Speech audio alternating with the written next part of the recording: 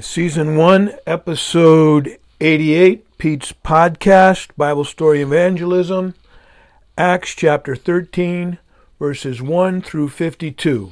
And before I get started, let me talk about the writer of the book of Acts and also the Gospel of Luke, the beloved physician Luke.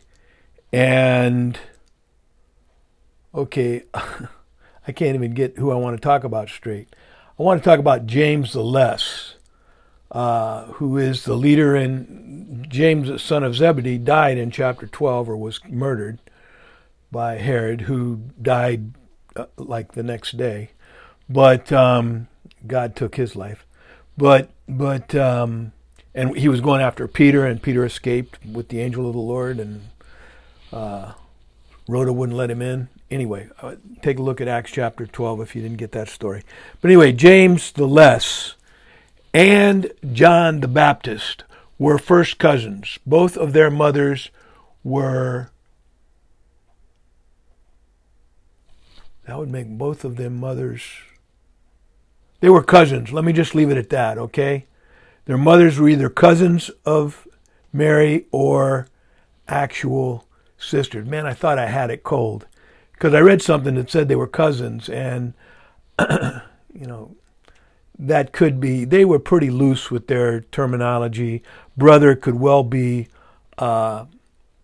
nephew or cousin or something like that, back in the use of the language.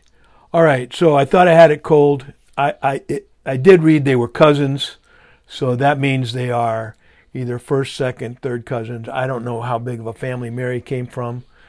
The story is that I've heard extra biblically she was very young when she got married, and they might have had large families back then. Anyway, I thought she was a cousin of Elizabeth that would have made John the Baptist second cousins with Jesus. A little bit removed, quite a bit in our culture, but in some cultures not very removed at all. But anyway, James the Less, the son of Alphaeus. Anyway, I don't think, at best, they, if they were brothers, they would have been half brothers. But I'm thinking they were more. I've read that they were cousins, and so the mystery continues, I guess. But just be advised, I'm working on it. I thought I had it, but anyway, that's. All right, Acts chapter 13, verses 1 through 52. So Paul and Barnabas, called by the Holy Spirit. They are actually called by the Holy Spirit from a prayer meeting. I don't know how that happened, but they were called and sent on their first missionary journey. And Schofield also has a note here, opposition from Satan, where this guy just opposes them, and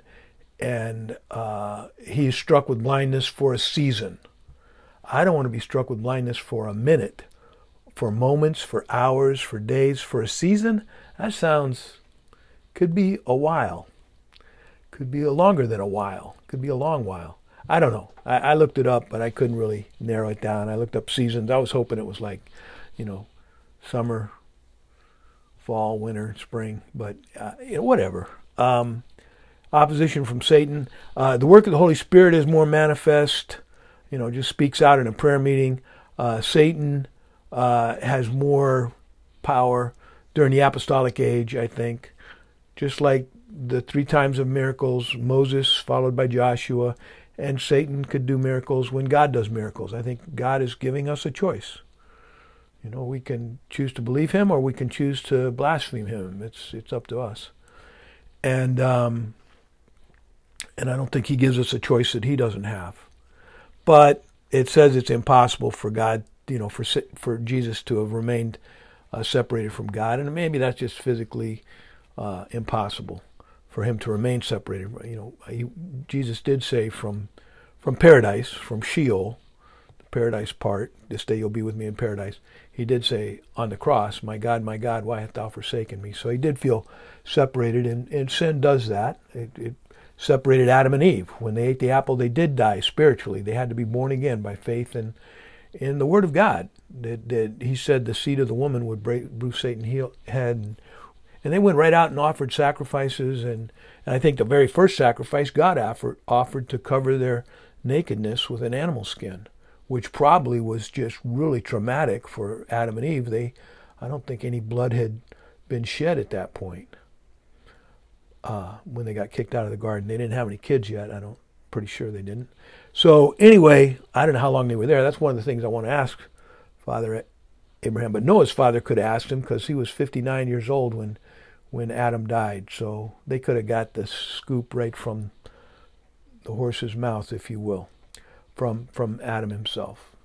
All right, so let's start in Acts chapter 13, verse 1.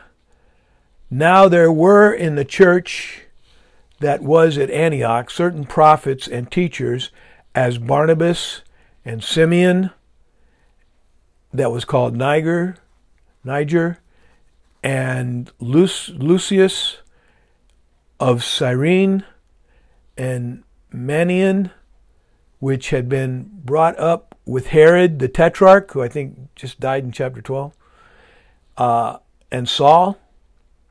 So I guess they don't believe in guilt by association. I tell you, trusting Christ will separate you from Herod or anybody else for that matter. I mean, believers kind of stick together. So I'm just going to take it at that he had been brought up with Herod, but that doesn't mean he followed Herod in disbelief. And Saul, who's going to be called Paul for the first time, I think, in this chapter. Okay, and they ministered to the Lord. I'm not exactly sure what that means, but I think, and fasted. I would call it maybe prayer and fasting, maybe Bible study, prayer and fasting, fellowship, prayer and fasting, prayer, fellowship, fasting, soul winning. The Holy Ghost said, as they ministered to the Lord and fasted, the Holy Ghost said, it could have been through a person, could have been, this is my beloved Son, hear him. A voice, I'm not sure what it was. But anyway, here's what the Holy Ghost said. Separate me, Barnabas and Saul, for the work whereunto I have called them. Now, the Holy Spirit had told Ananias, who came to Saul. There's a couple of Ananiases, so don't get confused. But anyway, the one that was in Damascus and came to Saul, and God told him to go to him, and he got his sight back. I think he was without sight for like 3 days. Not exactly sure. Anyway, but Saul believed, I think, before he hit the ground. I don't know. Maybe, I don't know. At some point he believed. And the first words out of his mouth is, Lord, what do you want? But it could have been, Sir, what do you want? But why persecutest thou me? Anyway, I am Jesus, the voice said. Anyway, so these kind of things are going on now. I think we have the Word of God. I have it right in front of me here with a clicker, and I need a cough drop. I'm sorry.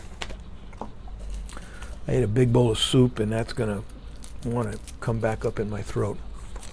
Life has seasons, and I'm in the season where things are starting to not be like they were when I was younger. But anyway.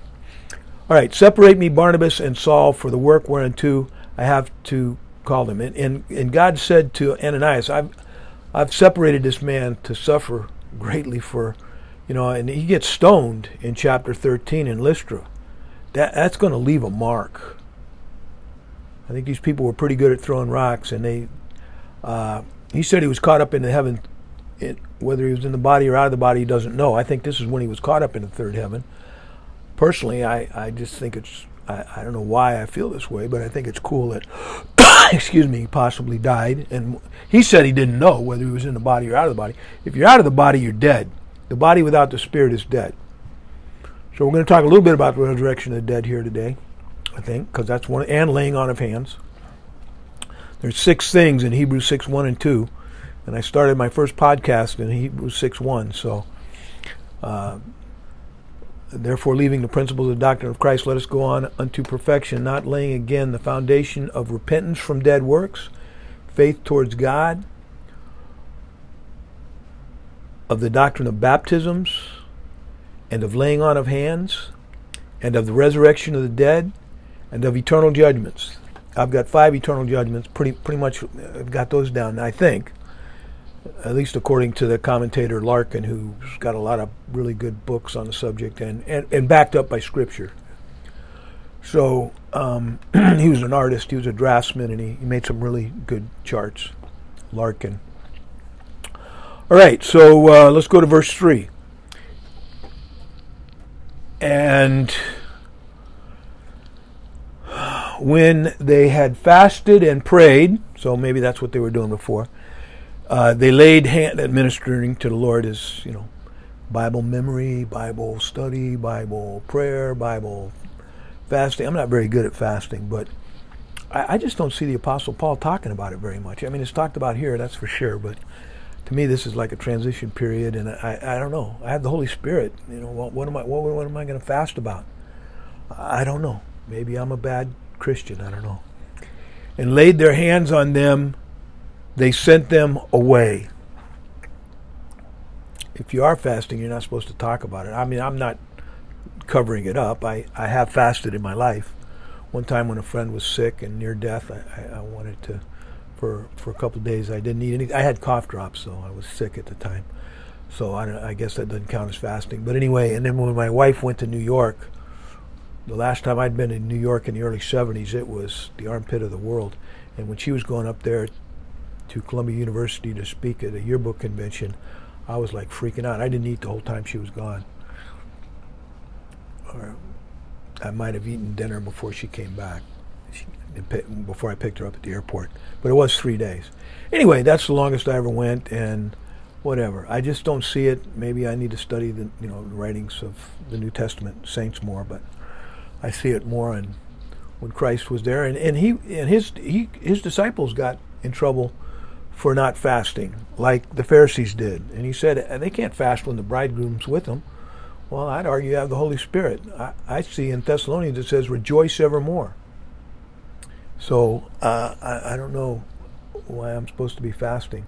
But, certain situations, if my son was injured and I might skip a meal or two. I'm just going to pull out all the stops. But anyway, and when they fasted and prayed, they laid hands on them. So here's laying on of hands. I see it for healing, and I see it for ordination, laying on of hands. That's the doctrine of laying on of hands. So one of the 6 things in Hebrews 6:1 and 2. They sent them away. Okay, I think from Jerusalem. And they, being sent forth by the Holy Ghost, because the Holy Ghost said, go, I want these 2 guys to go, departed unto Cilicia, and from thence sailed to Cyprus. So I've got them going from Jerusalem to Cilicia on the coast, and then taking a boat to Cyprus. And when they were at Salamis, they preached the word of God in the synagogues, and the Jews, and they had also John to their minister. This is John Mark, the writer of the Gospel of Mark. I've covered this once before when I think I covered one of my memory verses was Acts 13, um, 39. And by him all the believers are justified from all things from which you could not be justified by the law of Moses. I think that's in Acts 13. Anyway, and when they were at Salamis, I'm going to say that's on the coast of the island of Cyprus, which is south of modern-day Turkey, Asia Minor, whatever you want to call it. I would say maybe 50 miles down, maybe less. The island of Cyprus.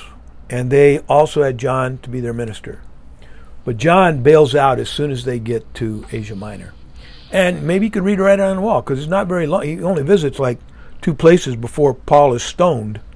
So maybe young John Mark didn't feel like, that this was a safe place. He comes back, he works with Barnabas. Paul says, bring John Mark to me. He's helpful in the ministry. So this betrayal, if you want to call it that, this cowardice, whatever you want to call it, I'd have probably not gone to begin with. But and when they had gone through the isle unto Paphos, which it sounds like they went through, I think Salamis was on the east coast, and Paphos is on the west coast of the island of Cyprus.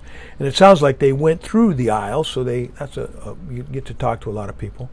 And they found a certain sorcerer, a false prophet, a Jew, whose name was Bar-Jesus,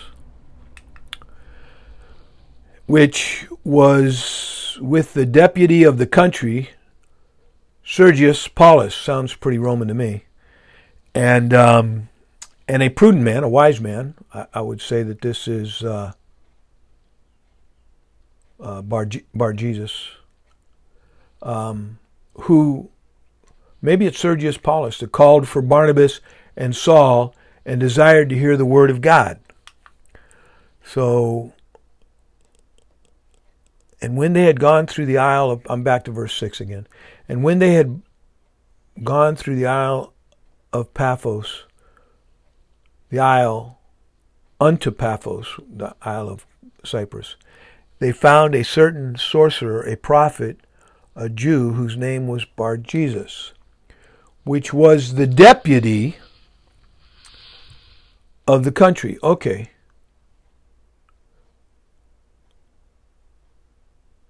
Which was the deputy of the country. Sergius Paulus, a prudent man, who called for Barnabas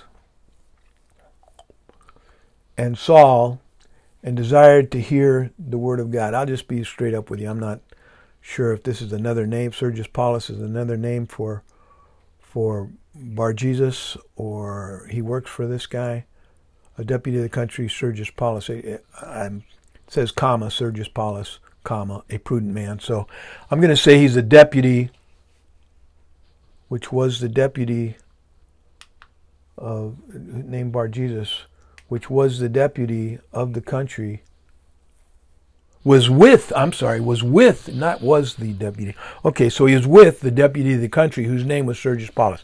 Okay, I had it right the first time. A prudent man who called for Barnabas and Saul, desired to hear the word of God. Hey, that's pretty important. I mean, that's what we're doing right now. We're in the Word of God, which is the only thing I would spend time doing. But Elymas, the sorcerer, is another sorcerer. They got a lot of sorcerers in the island of Cyprus. For so his name, by interpretation, withstood them. So a fellow sorcerer withstood him. And these guys, I think they work for Satan. Satan, the Holy Spirit's doing stuff. God lets Satan do stuff. Moses, snake, rod turned into a snake. So did Pharaoh's sorcerers or whatever they were. So up to a point, I think they stopped at number 3, lice. But I don't think they did the flies, or the cattle died, or the boils, or the fire and hail, or the locust, or the darkness, and they definitely didn't do the Passover, where the Egyptians lost their firstborn. All right. Then Saul, who also is called Paul, so I think this is the first time Saul has gotten rid of the moniker that scared everybody. Saul, he's a crazy man. Filled with the Holy Ghost, set his eyes on him. So Paul is going to talk to Elymas, the sorcerer, who withstood them, seeking to turn away the deputy from the faith. Okay, so Elymas is talking to the deputy. Don't listen to him. And Paul addresses, filled with the Holy Ghost, sets his eyes upon Elymas, the sorcerer, and said, O full of subtlety and all mischief, thou child of the devil, thou enemy of all righteousness, wilt thou not cease to pervert the right ways of the Lord? What we're talking about here are the right ways of the Lord. And that's what, if you're not believing that these are the right ways, that's what I'm in, and the Holy Spirit are trying to get you to believe. That what God has recorded here is the right way. Verse 11, he continues to say to Elymas the sorcerer, And now, behold, the hand of the Lord is upon thee, and thou shalt be blind, not seeing the sun for a season. So, I don't know how long that is. But whatever it is, it's a favor, because who knows, maybe the guy, this was enough to get him to rethink his position. And immediately there fell on him a mist and darkness, and Elymas went about seeking someone to lead him by the hand. So he went from, telling the guy in charge of the island, don't listen to these guys, to going around begging for help for somebody to lead him because he was blind. Then the deputy, when he saw what was done, believed, being astonished by the miracle, no, at the doctrine of the Lord. That's what I was astonished at. When this guy finally got through to me, when I finally started listening to Jack Weaver, I said, are you telling me it's a free gift with no strings attached? He said, praise the Lord, you understand it. And then John 3:16 made a whole lot more sense. I started actually understanding what he was saying. For God so loved the world that he gave his only begotten Son, that whosoever, a Roman deputy of Cyprus, whatever, anyone that believed, whosoever believeth in him should not perish but have eternal life. This is the right way. The gospel of the grace of God is the right way. Verse 12, now when Paul and his company loosed from Paphos, so that's a city on the west coast of Cyprus. I don't know if you have a map in your head, but I look at them occasionally. And they go pretty much due north, and I would say 40 miles maybe. I'm trying to remember the scale. But 40, 50 miles north to the southern coast of the Asia Minor. Today, the country of Turkey. Now, when Paul and his company loosed from Paphos, they came to Pergama in Pamphylia. Pamphylia is a region. Pergama is a city in Pamphylia. It's kind of like Miami, Florida. And John Mark, departed from them, returned to Jerusalem. He said, I've had enough. He's a young guy, I don't know, but God used him to write the Gospel of Mark, so he's, pretty cool in my opinion. Holy men of God were moved by the Holy Spirit to write the Word of God. Anyway, verse 14. But when they departed from Perga, they're heading north, they came to Antioch, which is, I would say, a little bit east of due north, in the region of Pisidia, and went into the synagogue on the Sabbath day and sat down. So I told you before, the synagogues came about when the temple was destroyed by Nebuchadnezzar, and he took most of Jerusalem captive. He did leave some. He kind of gave them an SAT test and took the brightest anyway and made them counselors. He might have taken more than that. But anyway, they were pretty much not a military force after they lost the temple, and it took Nehemiah to come back probably close to, I would guess, 80 years to come back, maybe longer, to come back and rebuild the temple and the wall of the city. I think they built the wall first. In the synagogue, and they did it in a really quick time, like 50 days or something. They worked hard. And they had to carry a sword in one hand and rocks in the other, stones in the other. Okay, but when they departed from Perga, they came to Antioch in Pisidia and went into the synagogue on the Sabbath day and sat down. And after the reading of the law of the prophets, that's the law and the prophets, that's the Old Testament, the rulers of the synagogue sent unto them, saying, Ye men and brethren. These are rulers of the synagogue, so these are Jewish people. If ye have any word of exhortation for the people, say on. This is where Paul, when they won't listen to him, Paul says, I'm going to the Gentiles. And that was pretty much his ministry after this. But, and his ministry's gone on, been important, wrote half or a little more than half of the New Testament if he wrote the book of Hebrews, as I say every podcast.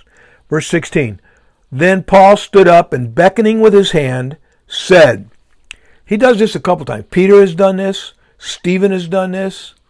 This is a sermon by the Apostle Paul. Men of Israel, and ye that fear God, give audience. The God of this people of Israel chose our fathers and exalted the people when they dwelt as strangers in the land of Egypt. And with a high arm brought he them out, 10 plagues. Water to blood, frogs, lice, flies. Livestock died. 6 boils. 7 fire and hail. 8 locust. 9 darkness, and 10 death of the firstborn, also known as the Passover. Hopefully you know the story of the Passover.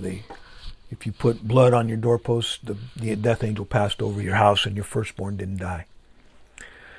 And if you were a Jew and you didn't do that, if you were an unbelieving Jew, I don't know, after 10 plagues, I think I would have been a believer, but whatever, or after 9 plagues. Anyway, brought him out with a high arm, brought he them out. It says that God did that to show the world that the God of Israel was the God. So my kids all memorized, my students all memorized the 10 plagues and the 10 commandments.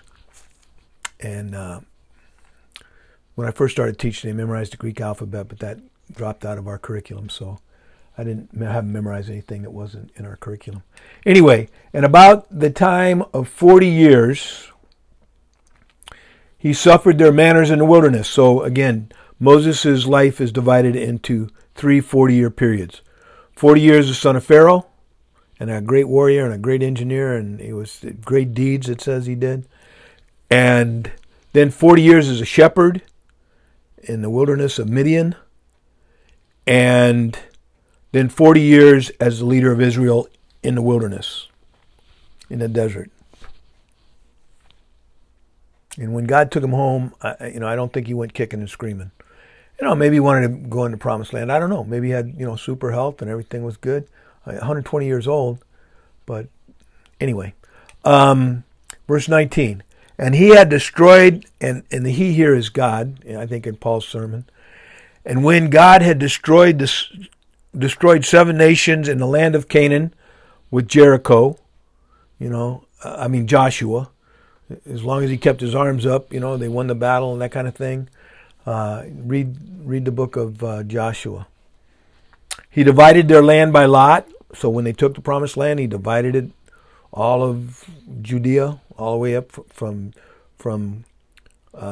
Jerusalem to above the Sea of Galilee, and also across the east of the Jordan River. Divided it by the son of David. Joseph didn't receive one, but his 2 sons did receive one each. So he got a double portion. Joseph did. Anyway, who was a pretty amazing guy. Verse 20. I read the book of Genesis if you want to read about it. The book of Genesis ends with the death of Joseph. And the next book, Exodus, begins with the birth of Moses. And there's 400 years between the two. And after 400 years of slavery. And after that, God gave unto them judges, read the book of Judges, 12 of them, for the space of 450 years, until Samuel the prophet, who was the last judge. Book of Judges is a great book to read. It's got 12 episodes of sin, suffering, supplication or prayers unto the Lord for deliverance, salvation.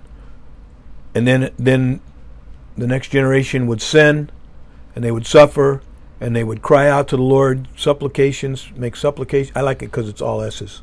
Sin, suffering, supplications, salvation. God would send Ehud, the left-handed judge, to, deliver them. Or Samson to deliver them. Or Deborah, one of the 12 was a woman. Deborah to deliver them. Until Samuel the prophet. And then they asked Samuel for a king. So he was the last judge, and God said, they haven't rejected you, but they've rejected me. Okay, still reading Paul's sermon. And afterward, Israel desired a king. And God gave unto them Saul, the son of Kish, a man of the tribe of Benjamin, by the space of 40 years. And when God removed Saul because of disobedience and pride, he raised up unto them David to be their king, to whom also he gave their testimony and said, this is it reminds me of God saying, this is my beloved son in whom I'm well pleased. And I'm not trying to lift up David. We all know that he fell, but what a testimony from the Lord of King David. I have found David, the son of Jesse, a man after my own heart, which shall fulfill all my will.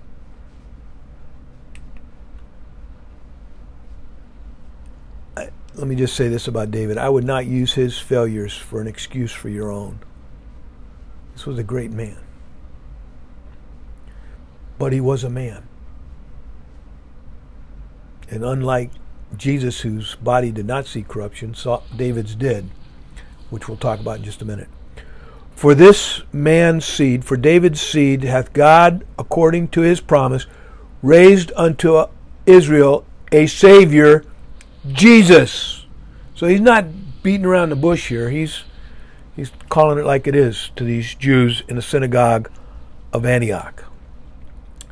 And John had first preached before his coming the baptism of repentance to all people of Israel. That would be John the Baptist. It's a continuation. Paul is just going through the history of Israel to Christ. And John the Baptist had first preached before Christ's coming the baptism of repentance to all the people of Israel. Under the Bible study last night, they were talking about repentance, and the first 3 times the word repented is used in the first 5 books of the Bible. The first 3 times it refers to God repenting. So just because people always associate repentance to sin, I don't think so. Not if it repented God that he'd made man. It repented of the evil he wanted to do the children of Israel in the wilderness because of their disobedience. He showed them mercy. He repented of the punishment he was going to give them. You know, showing mercy is repentance. You know, I'm going to cut you some slack. Baptism of our repentance. You know, John the Baptist did ask for signs of your repentance. To the Pharisees who were just there to, spy him out, I guess, find out who he was, whatever. But let me just say this about repentance. I repented twice the night I trusted Christ as my Savior.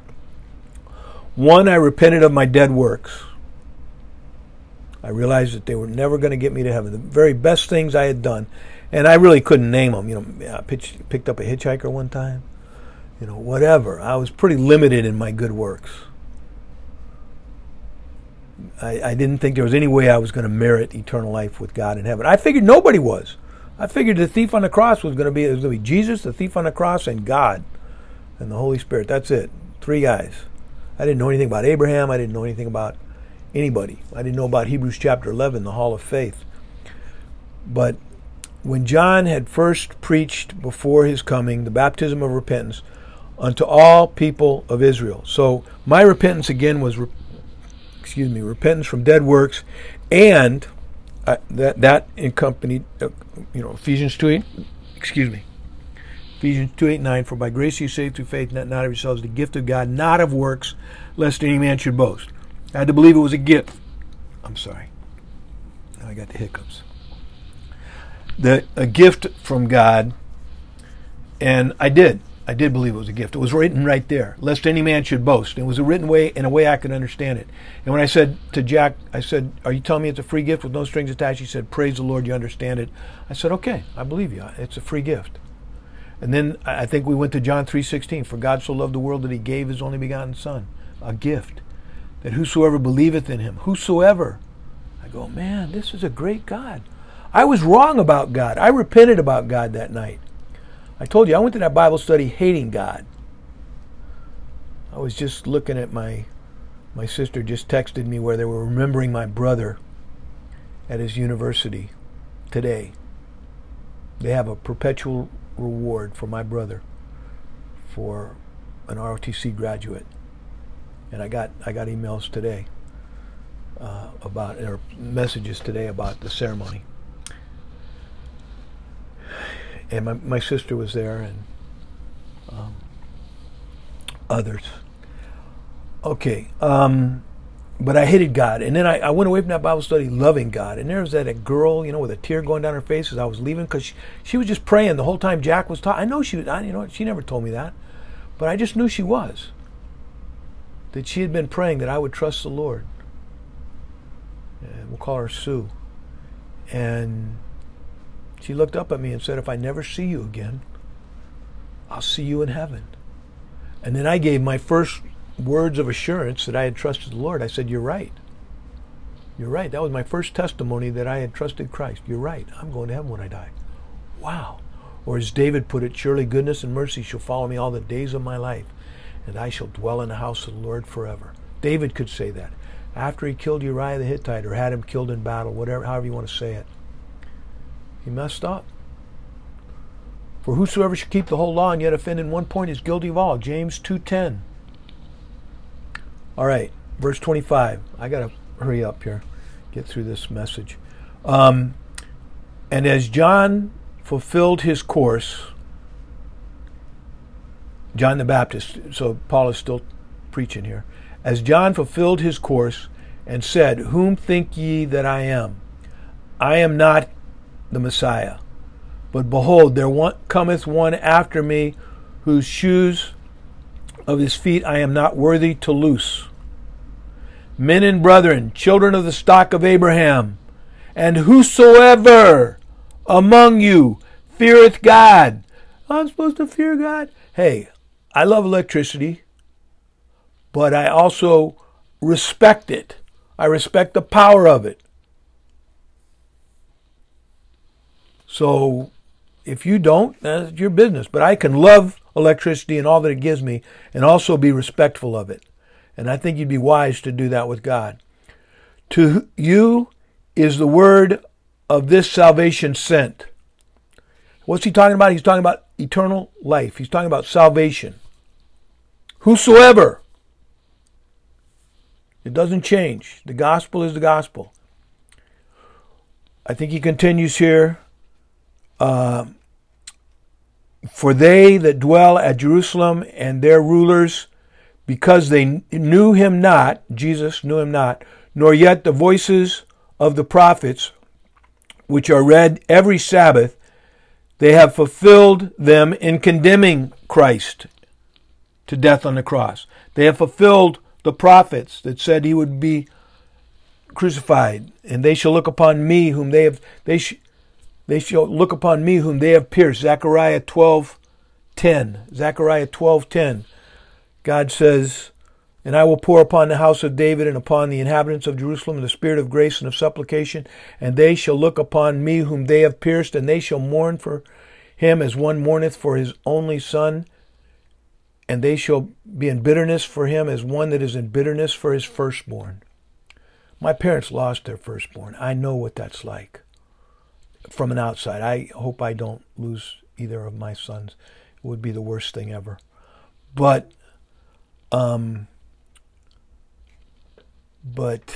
this is talking about prophecy of Christ. All we like sheep have gone astray, and the Lord hath laid on him the iniquity of us all. Isaiah 9:6. I need to add that to my memory verses. I got so many right now, I'm not able to get through them in a day. Too lazy, but there's 65 of them, and some of them are pretty long. So I think it's good for my brain, so I'll keep doing it. I'll keep ministering to God by memorizing Scripture. Condemning him. So he's tying in Jesus Christ. And though they found no cause of death in him, Pilate said, "What has he done?" And they say, "If he wasn't guilty, we wouldn't have brought him to you." What kind of accusation is that? Yet desired they Pilate that he should be slain, Kill this man. Give us Barabbas. So Paul is just going through this with the Jews in the synagogue of Antioch, which becomes the foundation of the Gentile church. And you see how that happens in just a minute. And when they had fulfilled all that was written of Jesus in the Old Testament, they took him down from the tree and laid him in a sepulchre. And God raised him from the dead. There's a resurrection of the dead. And he was seen many days of them which came up with him from Galilee. Again, you always go up to Jerusalem from Galilee, which is, lower in altitude, to Jerusalem, who are his witnesses unto the people. And we declared unto you glad tidings, how that the promise which was made unto the fathers, God hath fulfilled the same unto us, their children, in that he hath raised up Jesus again, as it is also written in the second Psalm, Thou art my son, this day have I begotten thee. So go to Psalm 2, I did, you can read that phrase. And as concerning that God raised Jesus up from the dead, now no more to return to corruption, he said on this wise, I will give unto you the sure mercies of David.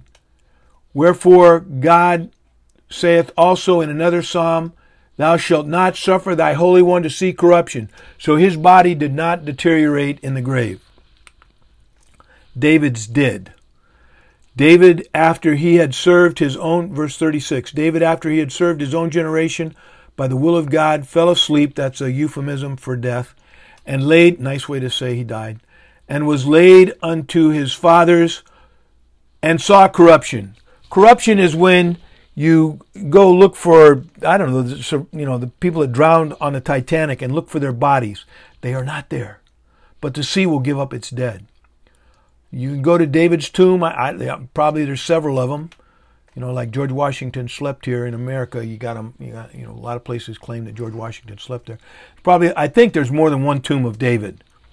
But people are just trying to make a buck, I guess. But anyway, but he did see corruption. You're not going to find his body. I don't think you're going to find his bones.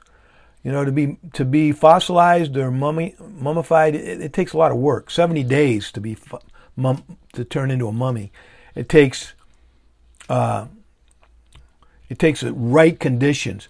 I've heard that if you took all the human fossils that were in the world, they wouldn't cover a pool table.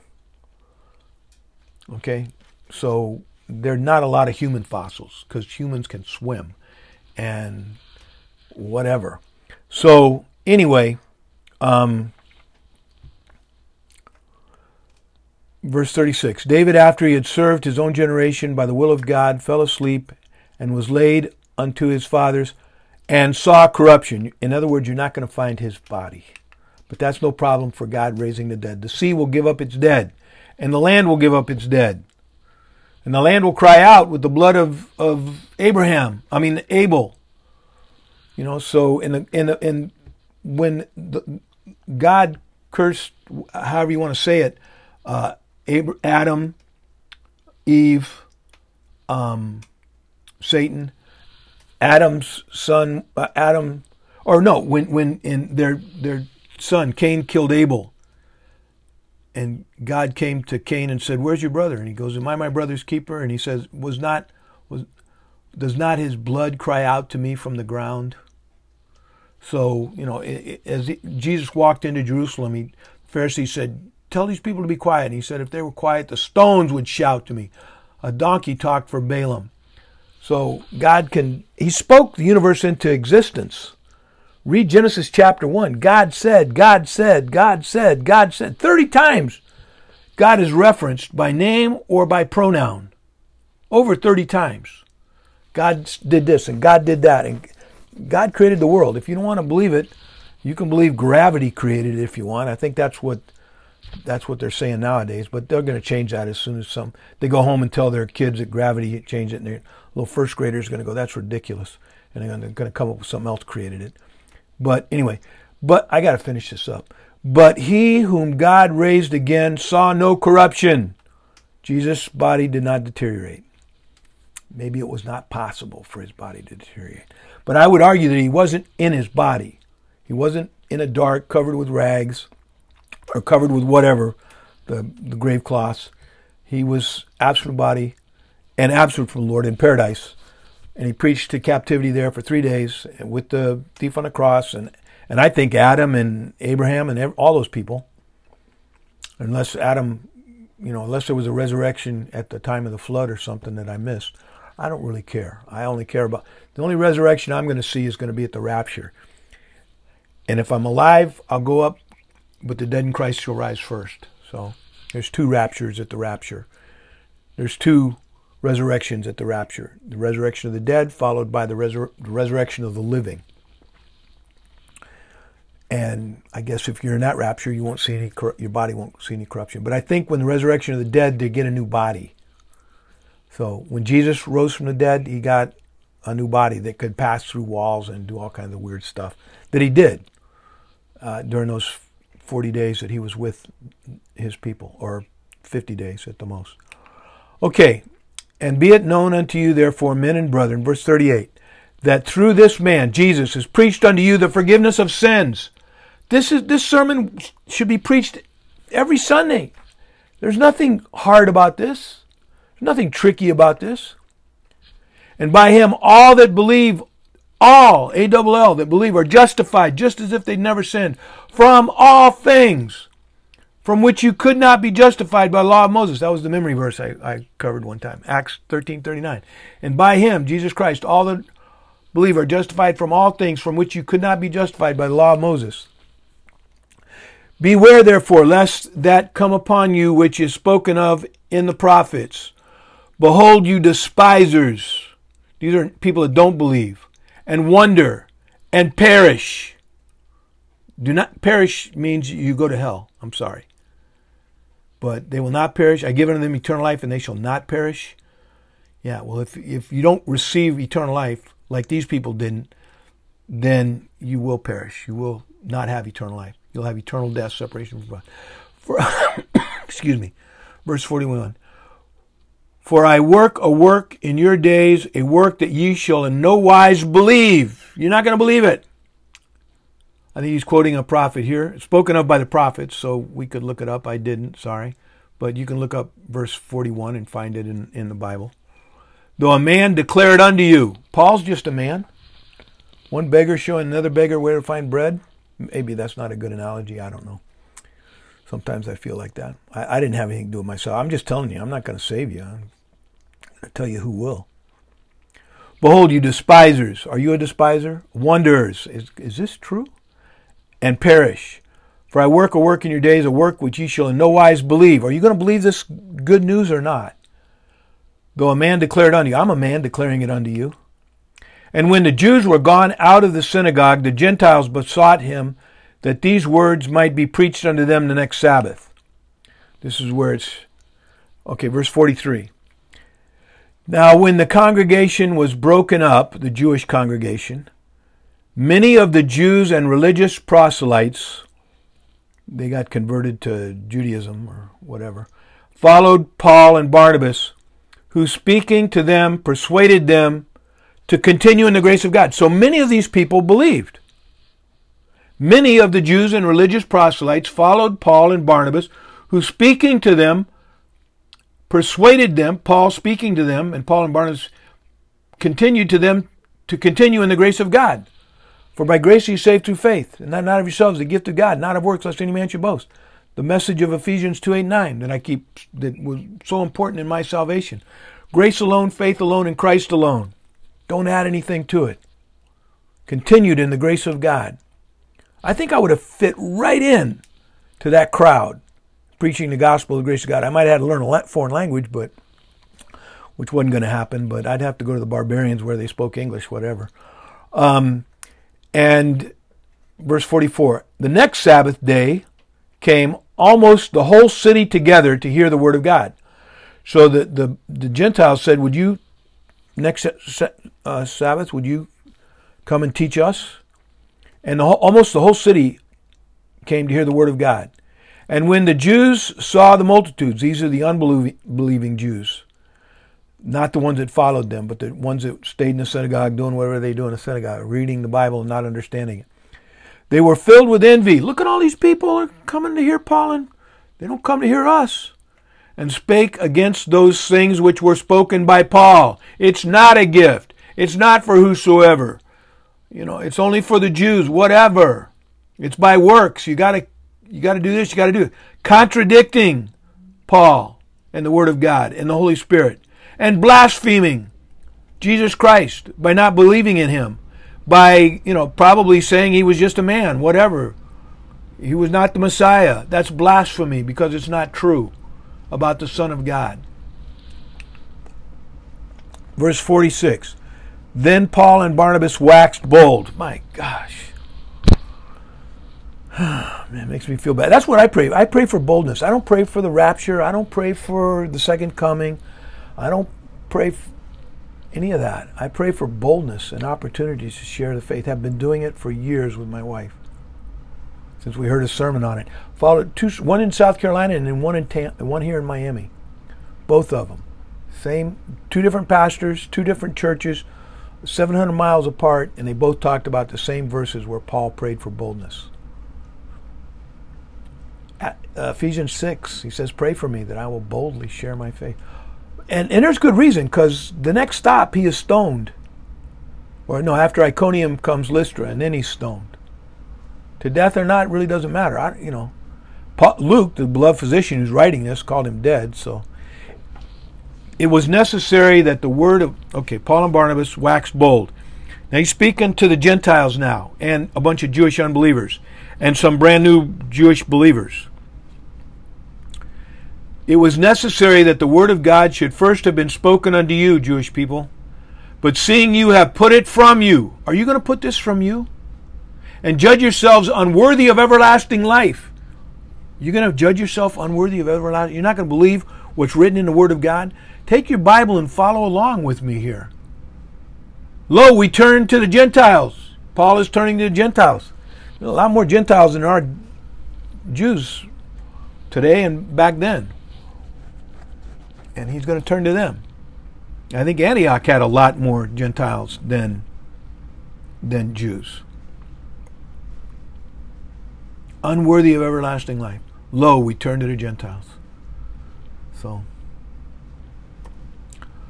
So for so hath the Lord commanded us, saying, I have set thee to be a light to the Gentiles, that thou shouldst be for salvation unto the ends of the earth. The world is full of Gentiles. As far as the Jews are concerned, there are two people, Jews and Gentiles. To me, and I hope I represent the church in this, there are people that have trusted Christ, and there are people that haven't trusted Christ. I used to call them lost and saved, but my wife said, don't call them, people don't know what you're talking about. Call them lost, people that have trusted Jesus Christ and people who haven't trusted Jesus Christ. I trusted Jesus Christ 48 years ago when I repented of my dead works and put my faith in God. As Jesus said, verily, verily, I say unto you, he that heareth my word and believeth on him that sent me hath everlasting life. That's what I did. I heard his word.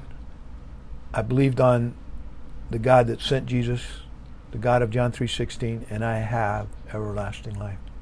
I have set thee to be a light to the Gentiles, that thou shouldst be for salvation unto the ends of the earth. And when now he's done. Now when the Gentiles heard this, they were glad and glorified the word of God. To me, the word of God is, I'm sorry, but it's everything. The Holy Spirit doesn't come. I don't hear a voice saying, go to the Gentiles, go do this, go this. Send me this guy and that guy. I think we have the word of God. I don't think we need that. There were just 3 times of great miracles. Moses, Joshua, Elijah and Elisha, and Jesus and the apostles. This is the apostolic age. Paul was a disciple for 3 years. I think Luke has covered 3 years here in Acts. And now Paul's on his first missionary journey. And when the Gentiles heard this, they were glad and glorified the word of the Lord. And as many as were The word here is ordained. I looked it up. It probably would be better. It's a 400-year-old word, English word. It would probably be better translated appointed or disposed. As many as were disposed. I was disposed to trust Christ as my Savior 48 years ago. I did not know I was disposed to trust Christ. I tried to disrupt the meeting. I tried to, ask my great question, how can Jesus be the answer when there's a whole world doesn't believe in him? The answer today is seek and ye shall find, knock and it shall be opened unto you. The gospel can't be, if you're listening to this, I don't think it can be explained any more clear than Paul is explaining it to you here. It's just, what are you going to do? Are you going to judge yourself unworthy of eternal life, or are you going to turn to Jesus Christ as your only hope for heaven? But as many as were disposed to eternal life is the way I'm going to, and you can throw out John 3:16 and say that God's going to go eeny, meeny, miny, mo. There are people who do that, but they're just as lost as far as I'm concerned, is because they're adding to the Word of God here, and God is it's for this is good and acceptable in the sight of God that will have all men to be saved. My sovereign God, I've been thinking about this since yesterday. My sovereign God is so sovereign that He can give us a free will. And subject His will to our will. His will is that all men be saved, but you can judge yourself unworthy for everlasting life. It's your call. Or you can believe to eternal life. And as many as were disposed to eternal life believed. So I'm going to tell you to eternal life believe the gospel of the grace of God. Paul, at the end of his life, said, none of these things move me. Neither count I my life dear unto myself, that I might finish my course with joy and the ministry which I have received of the Lord Jesus Christ to testify the gospel of the grace of God. The word of the Lord was published throughout all the region. That's what they're supposed to do, go into all the world and preach the gospel.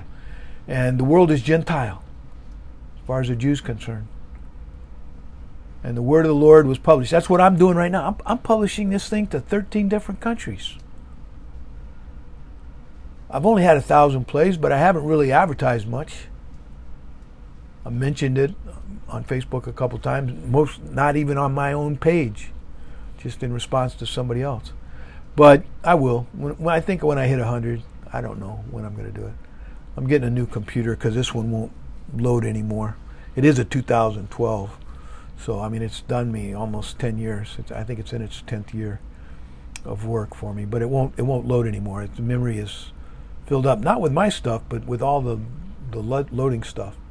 But anyway, verse 50, verse 49. The word of the Lord was published throughout all the region. People went telling everybody, and they had to judge themselves worthy or not of eternal life and believe.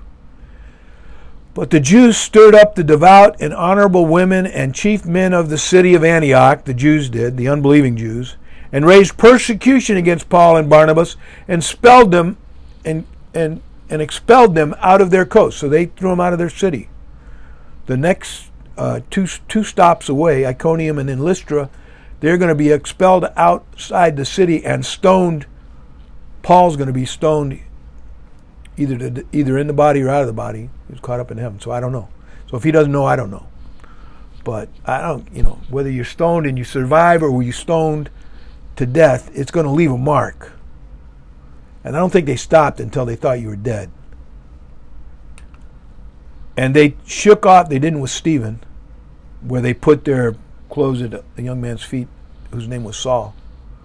And they shook off the dust of their feet, Paul and Barnabas did, against them, and came unto Iconium, which is traveling, I think, a little bit north of east, if I remember my map correctly, of Paul's first missionary journey. Feel free to Google it.